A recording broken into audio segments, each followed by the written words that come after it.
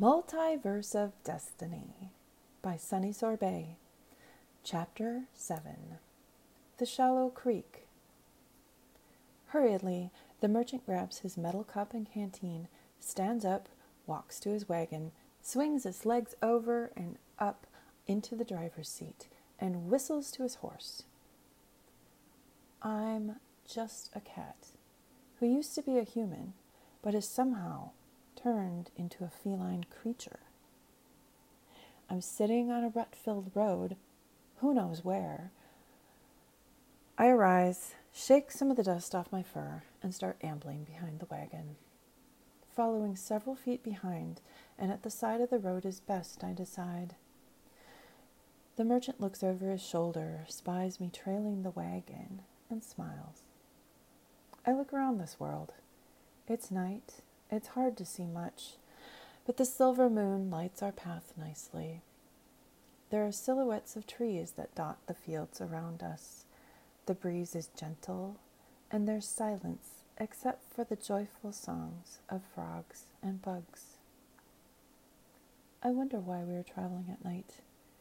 It would be much easier to travel during daylight, I think to myself. Splash! The wagon wheels spray water on both sides of the vehicle, looking like a bird's wings as the creature takes its flight. We're about to cross a river. There's no bridge, so it must be a shallow creek. I stop solid in my tracks as the wagon continues through the muddy waterbed. A dreadful feeling of anxiety overcomes me. My heart is pounding in my chest at a rapid pace. What is the problem with me? As a human, I'm an excellent swimmer, and I'm perfectly fine with being in water. But of course, I'm in the form of a cat, not daring to enter a shallow river. The wagon jerks to a halt. The merchant motions me to hop up onto the wagon.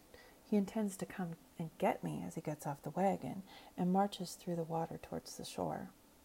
I do a quick turn and run a safe distance away behind some jagged rocks. He shakes his head, jumps back onto the wagon, and drives onward.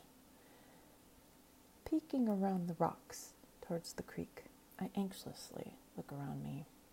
I spot a log that has partially fallen across the water a short way downstream. Dashing from behind the rocks, bounding over bushes and fallen logs, and making my way through trees, I arrive at the fallen tree quickly. I have to make it across.